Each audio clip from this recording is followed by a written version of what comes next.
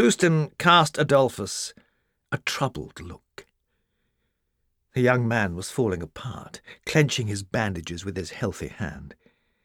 Clouston felt so sorry for him his heart ached, and yet the truth had to be told. He looked straight into the jury's eyes. Miss McGray, a dainty girl of 16, turned against her mother and father, whom she adored, and killed them. She became wild and had to be restrained and sedated. There is no doubt she was not herself. Clouston looked down, his voice infected with sorrow. She may never be herself again. His words hung in the air for a long while, until the fiscal clicked his tongue.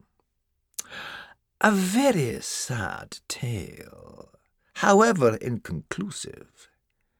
The girl must attend court. What? Adolphus howled in the distance. There were claps and cheers in the crowd, and some men were lasciviously rubbing their hands. A young woman at court always promised a good spectacle. The procurator saw the fidgety members of the jury whispering at each other, and he sneered. I'm afraid the girl's insanity must be properly— Her insanity has been proven, Clouston asserted, now addressing only the sheriff and the jury. My report is comprehensive. I have submitted it this morning, and you can analyse it at once.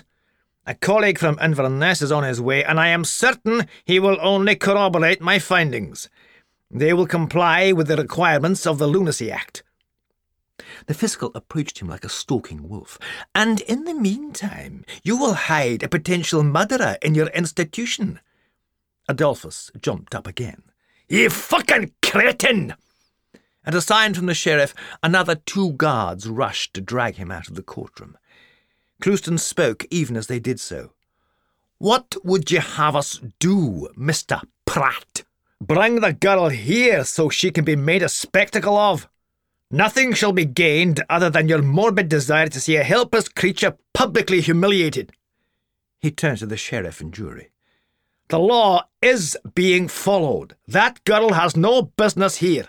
The court must show her some human compassion. Did she show any compassion to her own kin? There was uproar at this. People stood up, clapped, whistled, and demanded the girl appear at court. They wanted her blood, her dignity. Clouston felt tears of rage build up in his eyes.